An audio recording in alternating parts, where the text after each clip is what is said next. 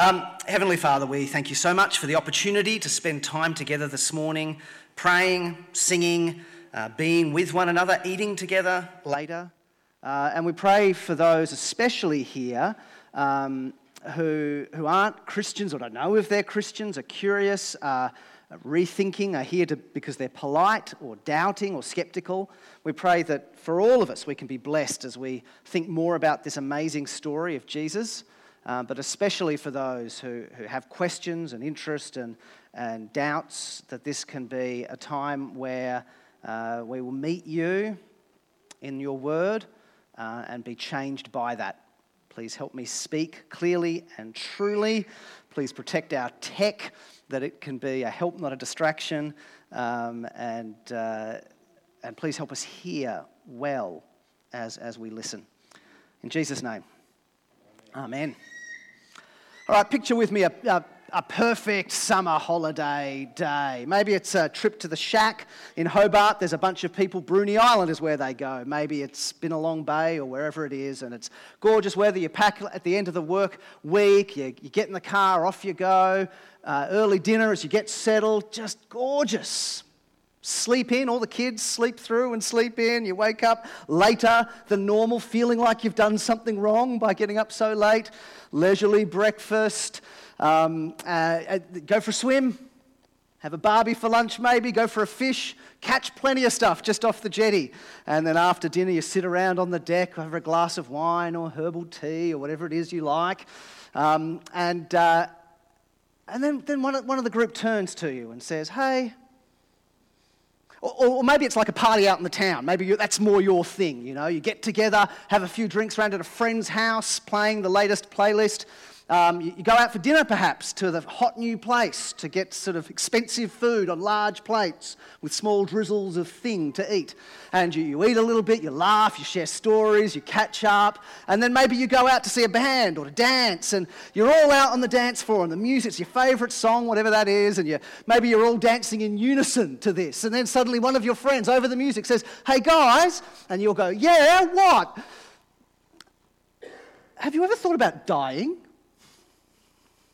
Of course, that's more or less one of the scenes from the sensation, the Barbie film. Have you ever thought about dying? Talk about ruining a lovely evening out at the deck at the shack. Talk about ruining a great dance party out on the town. Have you ever thought about dying? What a downer. Who invited her? Who invited him? It's a tough hang, isn't it? Someone who's going on about these kinds of grim topics. And yet, it is one of the defining features of human existence, of life on earth, isn't it? Death. You'd think it ought to be a common topic for conversation. I skimmed through, as you do, the headlines of things that pop up on your social media, and I did see one that grabbed my attention, and then I just kept scrolling. It made a comment about how psychologists have discovered there's even a brain fade that happens when people hear about death. We have this natural defense mechanism that as we begin to cover that topic or share some sad news about somebody else, we sort of dissociate a little and go, that's not me, as if we were talking about wombats or something. And yet, as Aaron Burr sings in Hamilton, death doesn't discriminate between the sinners and the saints. It takes. And we keep living anyway. We rise and we fall and we break. Lorde sings in her Glory and Gore from the Pure Heroine album, I don't ever really think about death. It's all right if you do. It's fine. Well, that's what we're going to be doing this morning. We're going to be thinking about death together. Going to be pondering this great challenge that faces us all, sinners and saints. That song, even from Hamilton, echoes an ancient biblical poem from the intriguing Bible book of Ecclesiastes, which speaks about how death comes to everybody, the good and the bad, the righteous, the wicked, the clean, the unclean. As it is with the good man, so it is with the sinners. As it is with those who take religious oaths, so it is those who are afraid to take oaths. That death comes to everybody. We're going to be thinking about this nuisance in a way, this invasive experience, what the Bible calls the last enemy. Now, it is true, on a natural level, there is a time when death feels like a relief. That is true. We know what that's like, to say, the suffering is over now. But we're thinking a little larger than that, about the deeper spiritual or existential, philosophical sense in which human beings feel troubled by the fact that death has to be the relief, that's the best we can hope for, is for the suffering to be over. There is this sense humans have that in all its naturalness, there is something also unnatural about it. So we grieve and we wonder and we long, is there something more? Do you ever think about death? Do you ever think about life after death? Here, in this amazing story about Jesus' life, he raises this theme as he speaks about his friend. Verse 11, our friend Lazarus has fallen asleep, and I am going to wake him up. And then down in verse 14, he speaks plainly, Lazarus is dead, and for your sake it's glad that I wasn't there, so that you may believe. Let's go to him. So let's go. Let's watch. Let's see this strange and remarkable, miraculous, and I think potentially life-changing story unfold. Like I said last week, these 2 weeks they're not sort of the philosophical discussion about, is this reliable history? We can do that study, and there is good reason to take the Bible stories as seriously as history. We're not going to be focusing there today, just like last week. And also, we're not going to be focusing on philosophical questions so much. We'll touch on them, but we won't be asking, is it rational to believe in a miracle? Or why does God allow suffering in the world? We might touch on those things, but our focus instead, there are answers to those questions, but our focus here is instead to be kind of stepping into the story, assuming, if you like, or allowing that it could be true, that it could be what happened, and asking, what would it mean if it were true?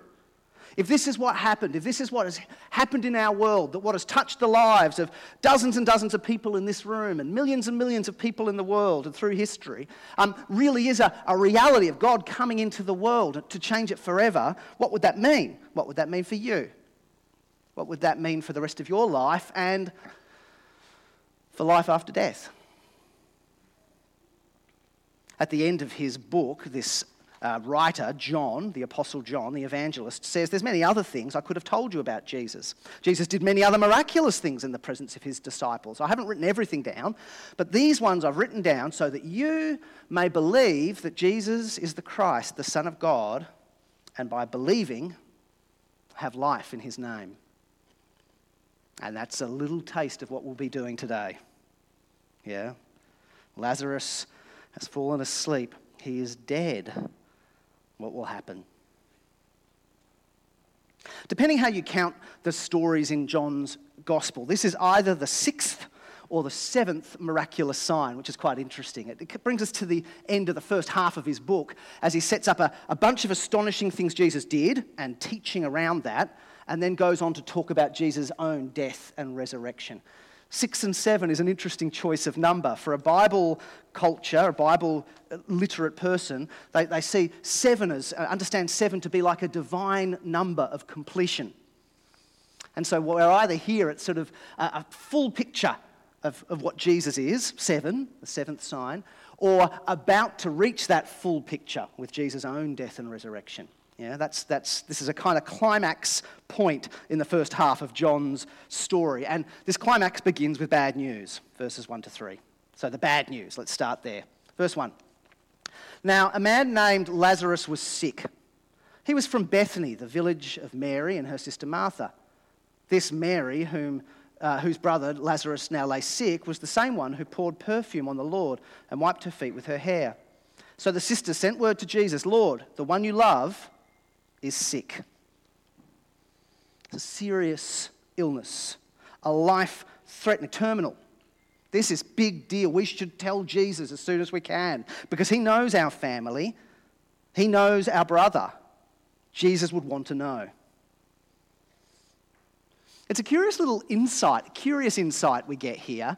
I mentioned last week how in the stories of Jesus, we don't only have his famous teaching and his famous conversations with powerful people, we have other personal events and conversations. And this is one of those where we get this insight that Jesus had a close, intimate friendship with his family, these sisters and brother. Yeah, that he knew them. He had. We even get a hint at another story to come in John chapter 12 of Mary pouring the perfume on his feet. And here, Lazarus is one you love. Further down, when Jesus finally comes to the tomb, verse 33, Jesus saw the weeping and the Jews who'd come along with her weeping, and Jesus was deeply moved in spirit and troubled. Where have you laid Lazarus? He asked. Come and see, Lord, they replied. Jesus wept. And then the Jews said, see how Jesus loved him. He loved this one.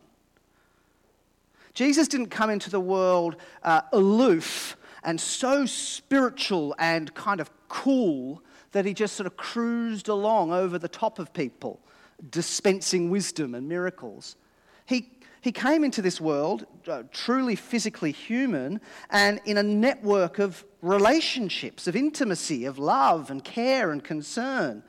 Actually, the author of this gospel also speaks of himself as the disciple Jesus loved. Connection and bond and concern. It's just a nice little touch to our portrait of Jesus.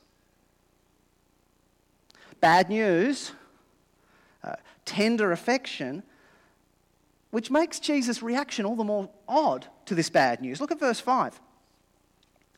We'll go from verse 4, actually. When he heard this, Jesus said, this sickness will not end in death. No, it is for God's glory, so that God's Son may be glorified through it. Jesus loved Martha and her sister and Lazarus. Yet, or some translations even say because, when he heard Lazarus was sick, he stayed where he was 2 more days. So, oh my goodness, he's terminal. I care about these people, so I'll stay where I am. It's puzzling. Verse 20 picks up on this. When Martha heard that Jesus finally had arrived, she went out to meet him. Mary stayed at home. Lord, Martha said to Jesus, if you'd been here, my brother wouldn't have died. We know the amazing things God makes you able to do. Why didn't you come and do them? Verse 32, similarly, when Mary finally meets with Jesus, when Mary reached the place where Jesus was and saw him, she fell at his feet and said, Lord, if you'd been here, my brother wouldn't have died.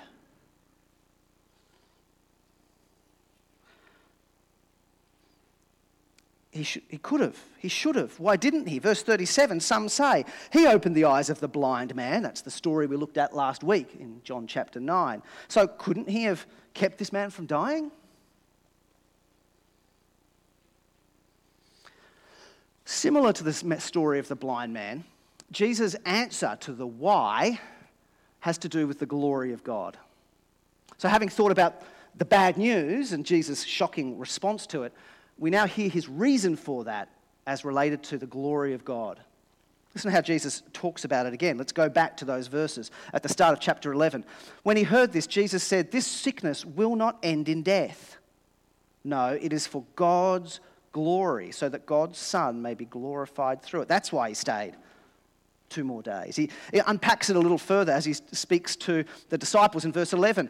As he had said this in verse 11, he went on to tell his disciples, our friend Lazarus has fallen asleep. I'm going to wake him up. They think he means, like, just literally, he's crook, he's fatigued, he's resting up. And they say, well, just let him rest. And Jesus then clarifies, no, he means... He's speaking metaphorically here. Jesus, verse 13, had been speaking of Lazarus' death. So, verse 14, he spoke to them plainly. Lazarus is dead, and for your sake, I'm glad I was not there, so you may believe it. So now let's go to him. It's to do with something that will be shown by the miracle of his resurrection that Jesus delays going to heal him in his sickness. This reminds us a lot of the way Jesus spoke of the man born blind. People wanted to know whose fault was the blindness. And Jesus said in chapter 9, verse 3, it wasn't the sin of the man, it wasn't the sin of his parents, it was so that God's work may be shown in his life. Both passages also speak of night and day, light and darkness, which is interesting. That both are places where, in the midst of a complex of reasons that we can't go into in depth of how God relates to time and how suffering entered into the world and all these kinds of big topics, one thing Jesus is saying is that even through our hardship, suffering, pain, illness, disability, death, grief, God's glory can be shown. I mean, it's especially unique here. Jesus is on earth. Jesus is literally on earth, showing who he is in these miracles during his time on earth. This is a unique time. But while it's not a full explanation for the issues of suffering and death, as a broader thought, it is nice to consider that if there is a God personally involved in the world, maybe even in my difficulties, heartbreaks, sufferings, disappointments, God could be doing something good through those things. That's a beautiful comfort that Christians hold on to. Of course, it's only part of the story, remember. It's not like Jesus says, oh, God's glory will be shown, and then adopts this pious, blank, serene, again, floating, just sort of like he's soaked himself calm and is just sort of hovering around. He's still actually distressed, even though he knows the power God has given him and can see God at work in his life. That's again a comfort. We saw, didn't we, in 33 to 36, how he was deeply moved in spirit. He was troubled. He was angry. He wept. That famously shortest verse in the Bible, verse 35. Jesus wept. He was visibly moved. Verse 38, once more, deeply moved. He came to the tomb. Christian spirituality can hold together, so for a Christian religious experience, they can hold together confidence in God and his glory and his goodness and a greater purpose with genuine pathos, being upset, being distressed. Even our Lord Jesus shows that in his humanity. Yeah? Everyday experiences of emotion are complicated. The truly spiritual person still experiences that complex of emotion. So it's not the full picture, and yet, as I said, it is part of the picture, a beautiful part of the picture, to think that even in suffering, God's goodness can be at work. With this in mind, Jesus doesn't rush to the tomb, yeah? Within the bounds of, you could say, the moral obligation of God the Son on earth and divine intervention, he delays, verse 6. He holds back 4 days, verse 17. And finally comes and arrives, so that Lazarus by this stage is well and truly, definitely, undeniably dead. Verse 39. There is a bad odour. He has been there 3 days. So it's time to go, Jesus says. There's some additional dialogue about controversy and the increasingly hostile Jewish leaders. We saw that last week. We won't take time on that in verses 7 to 16. We won't focus on that today, but there's more of that heating up of hostility. Instead, we'll go fast forward to Jesus' conversations with the sisters, Lazarus' sisters. So having looked at the bad news, having thought about the glory of God, let's now look at these two conversations with Mary and Martha on the theme of the resurrection and the life. Because before Jesus gets to Lazarus' tomb, he encounters both sisters, one after the other. Martha first comes to Jesus while Mary stays behind, and eventually Mary too comes to Jesus. Both say the same thing, perhaps different tones of voice. Lord, why weren't you here? If you had been here, this wouldn't have happened. Verse 21, verse 32. Again, devotion, affection, and worship doesn't rule out, all through the Bible, especially in the middle of it, the Psalms and Job, have people arguing back at God, pouring out their grief to him. It's, again, a part of Christian spirituality is saying why, how long. The dialogue with Martha is really important for our theme this morning, knowing Jesus. Let's take a look at it. Verse 21 and 22. Lord, Martha said to Jesus, if you had been here, my brother would not have died. But I know that even now, God will give you whatever you ask. So she has great confidence in Jesus having God's divine power. He can open the eyes of one born blind. We saw that last week, chapter 9, gets mentioned in verse 37. She has confidence. Even now, he could raise the dead. Yeah, she has faith mixed with grief. And here we then get this interesting insight into the way a person in Jesus' day would have thought about resurrection. Just pay attention to this. It's hard to sometimes wind back our assumptions as those familiar with Christian tradition and teaching. Hard to we assume resurrection means Jesus, resurrection means Easter. Even if you're not a Christian, you get the idea that Christians think that Jesus rose and so on. But notice here the assumptions that Martha has about rising again. Jesus says in verse 23 to her, "Your brother will rise again." And Martha's response is, look at this, verse 24. Martha answered, "Yeah, I know. He'll rise again in the resurrection at the last day." That's the assumption that those in Jesus' day would have brought to things. It helps us also understand why the disciples didn't like it when Jesus said, "I will be killed on the cross and 3 days rise again."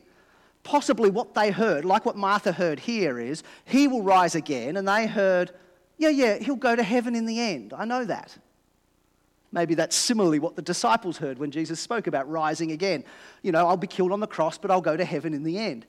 They associate resurrection with the end of everything, with life after death. You could say life after death, a new life in God's restored world, an eternal life in a glorified body forever. That's what she went to. And so when Jesus says, "Your brother will rise again," she goes, yes, I'll see him in heaven when we die. And here then becomes one of the most important explanations of the Christian understanding of life after death, of the Christian understanding of resurrection. For Jesus responds to Martha by saying, "I am the resurrection and the life. I am eternal life. I am," you could say, "the end of the world. In me, the end of the world, life after death, has broken into the world, into time. Time has been broken in two now, and the end of the world has come in me. I am the resurrection. I am the life. He who believes in me will live. Even if they die, they'll still live. And whoever lives and believes in me will never really die," you could say. Here is the Christian understanding of resurrection, that in Jesus, God's eternal life has come into the world. Yes, to do the miracle with Lazarus. Yes, that Jesus will rise again. But that the meaning of that is that now life, restored life with God, life that never fades away, has begun, is available to anyone who believes in Jesus. And that so then death to come is, like Jesus said, falling asleep. It's just a brief interval before life continues on with God in a resurrected body forever and ever. Jesus says, in him is heaven. In him is eternal life. In him is a life that never ends. In him is the judgment day. In him is forgiveness from the judgment day. In him is rescue from hell or condemnation, is entry into eternal life, is the key to life, is the way to God. Way back in chapter 5, Jesus speaks this way. We looked at this when I came to visit back in July. Jesus said in John chapter 5, verse 21, "Just as the Father raises the dead and gives them life, even so the Son gives life to whomever he's pleased to give it." And 5:24, "I tell you the truth, whoever hears my word and believes him who sent me has eternal life. He will not be condemned. He has already crossed over from death to life. And I tell you the truth, the time is coming and has now come when the dead will hear the voice of the Son of God, and those who hear will live. Just as the Father has life in himself, he's granted the Son to have life in himself." He rephrases it again, verse 27. She rephrases it rather. "I believe you are the Christ, the Son of God, who has come into the world." Yeah, I believe you are the one that gives all the good things God has come to give in his mercy. I see in you the glory of God, just as we're about to see it in the raising of Lazarus from the dead. So if you're not a Christian here, or maybe you've had a bit of Christian background, church or school or something, camps you went on as a kid or something like that, youth groups, it's really important to be clear on what's going on here. That we cannot, and this is true even as historians, as skeptical historians studying Jesus, you cannot study Jesus as only a good religious teacher. He's just, Christians don't see him that way. The historical record doesn't present him that way. He is much more than that. Even if you don't think it's true, that's how Christians understand him. That's how he understood himself. As much more than just someone giving you God's rules for life or God's blessing for life. Much more than just a teacher giving rules for life or blessing for life. No, he is the one who is the place where you meet God. That's how he presented himself. The place where heaven touches earth. The place where eternal life begins. The place where the end of the world dawns. The place where you deal with death and judgment and guilt and shame forever and enter into forgiveness, reconciliation, eternal life forever. Massive, in other words. Listening to Jesus, believing in Jesus, worshipping Jesus is an enormous thing. The most spiritually profound thing there could be. He is the way to God, to life, for real, lasting hope. And then we see that shown to us in this sign, this historical, miraculous sign of what Jesus did with Lazarus. Yeah. Mary got up quickly in verse 29 and goes to meet Jesus, comes out of the village, and when the Jews had been with Jesus in the house, comfort her. Notice how quickly she got up. They followed her. And when she came to the place where Jesus was, she said, "Lord, if you'd been here, my brother would not die." Jesus saw her weeping, and she saw all the others weeping, and he himself wept. He said, "Where is he laid? Come and see, Lord." And so he comes to that place deeply moved, deeply troubled, verse 38. And there's a stone across the tomb. Don't take that stone away, the shame and the disgust of the decaying body. Lord, no, he's been dead 4 days. Jesus said, "No, you will see," verse 40. "You will see the glory of God. You will see a sign of who I am and what I bring." So they took away the stone, verse 41. He prays to God. "Father, I know you hear me. You always hear me. I've said this for the benefit of those standing here, that they will get what's going on." And when he said this, he called out, "Lazarus, come out!" And the dead man came out, verse 44. His hands and feet wrapped. It's the vivid little details, isn't it? Wrapped up, and he has to unwind the strips of linen and the cloth around his face. Take the grave clothes off. Let him go. What a party it would have been that night. What rejoicing, what tears, now not a sorrow, but a joy would have come. No wonder, verse 48, that many of the Jews who came to visit Jesus, verse 45 rather, many of the Jews who came to visit Mary and Jesus and seen what Jesus did, put their faith in him. Here is the resurrection and the life. The one, if you believe in him, you won't die. The one who, if you live and you believe in him, will have eternal life, even though you die in this short shadowlands of this life. The one who opens up eternity for us and gives it freely to any who ask and believe. He hears the voice of the Son of God and leaves the tomb. Just as any who hear, like this morning, as we're hearing the message about Jesus, can come to life that lasts forever. For whom now death is just falling asleep for a little while.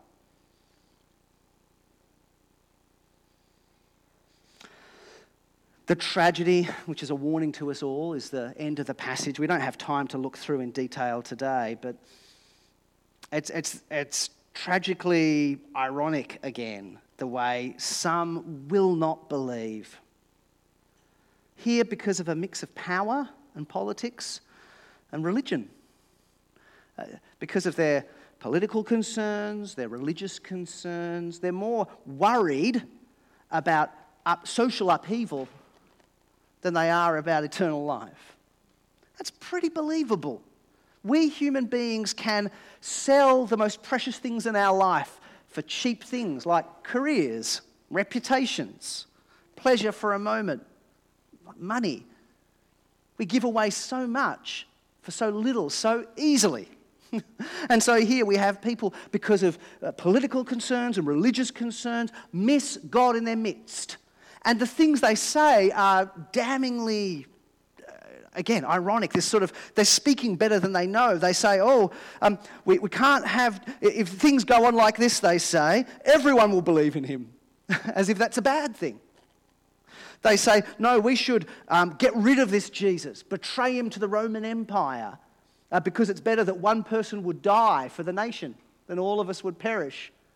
They're wanting to get rid of him, but they're talking about what he's actually going to do, that he will die to bring forgiveness and salvation to the world. It's tragic and shameful and comical all at once as we read through this final section, and it's a warning to us. Will we see and put our faith in him, verse 45? Do you believe this, as Jesus said to Martha, verse 26? Will we see the glory of God, as Jesus said in verse 4? Or will it just pass us by, wash over us? And we're out the car park, we're in the car, and off we go, and the most real things in life just drift away like a dream. And we fill our lives up with the bric-a-brac. All the while, death's right there. The biggest question. God's made it all. We live and move in God's world all the time. And we just tune it out. Many of you here have grown up in church. You kind of know it. You sort of believe it, but you're also just in church because family goes to church, and sort of not, but sort of.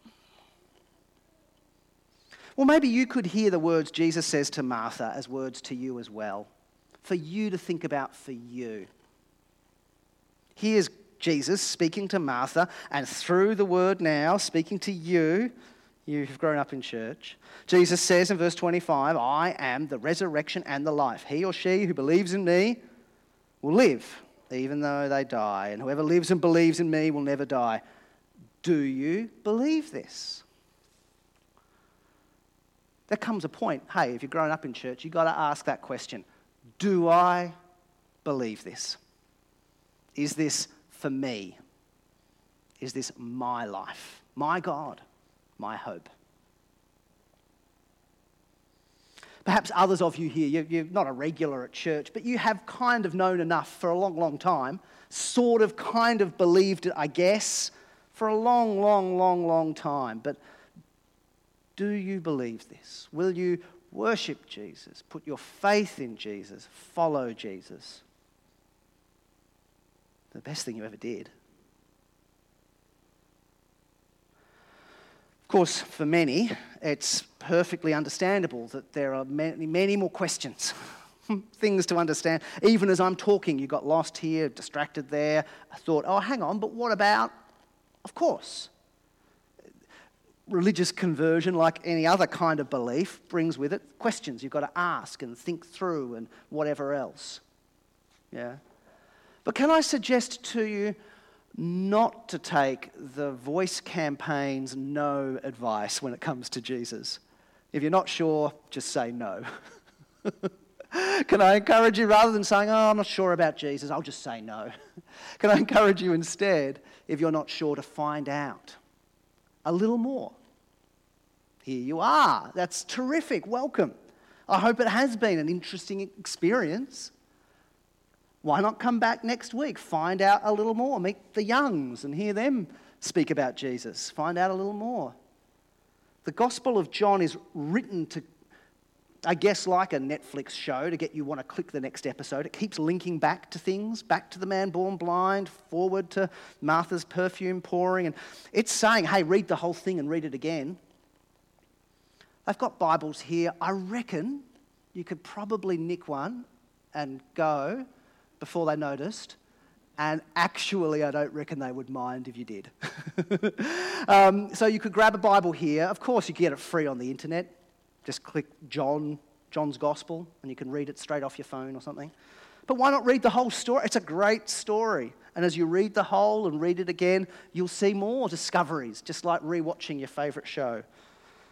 Or, as we'll hear from Sarah in a second, this Christianity Explored thing, I tell you what, it is such a great way to think more about Christianity in a group of people who are doing the same thing as you, reading it for yourself, talking about it with others, floating thoughts, hearing others' thoughts over a few weeks. And it's really interesting, actually, to spend religious social time, some time actually with other people, socialising and enjoying time together and thinking about profound religious truths. It's a really satisfying way to spend some free time, actually, to think more about the questions that are more important than anything else you could think about. So Sarah's going to speak about that in just a second. I do consider that. There's a time there and all the details. And if you can't make the time, use the email address to say, is there another time you could do for me? That's worth going for. I'm going to pray now, though, and then I'll pass across to Sarah. So maybe you can come up, Sarah, ready to go. Heavenly Father, we thank you so much for this, the amazing gift it is of Jesus Christ and the stories about him in the Bible, for these amazing truths of eternal life, the resurrection and the life. Strengthen the faith of us who are believers. Give living faith to those of us, even who grew up in church, and help those of us seeking to find out more to get the answers we need. You know every one of us in this room. You know what we need. So we pray for one another by the Spirit who knows all things. In Jesus' name, amen.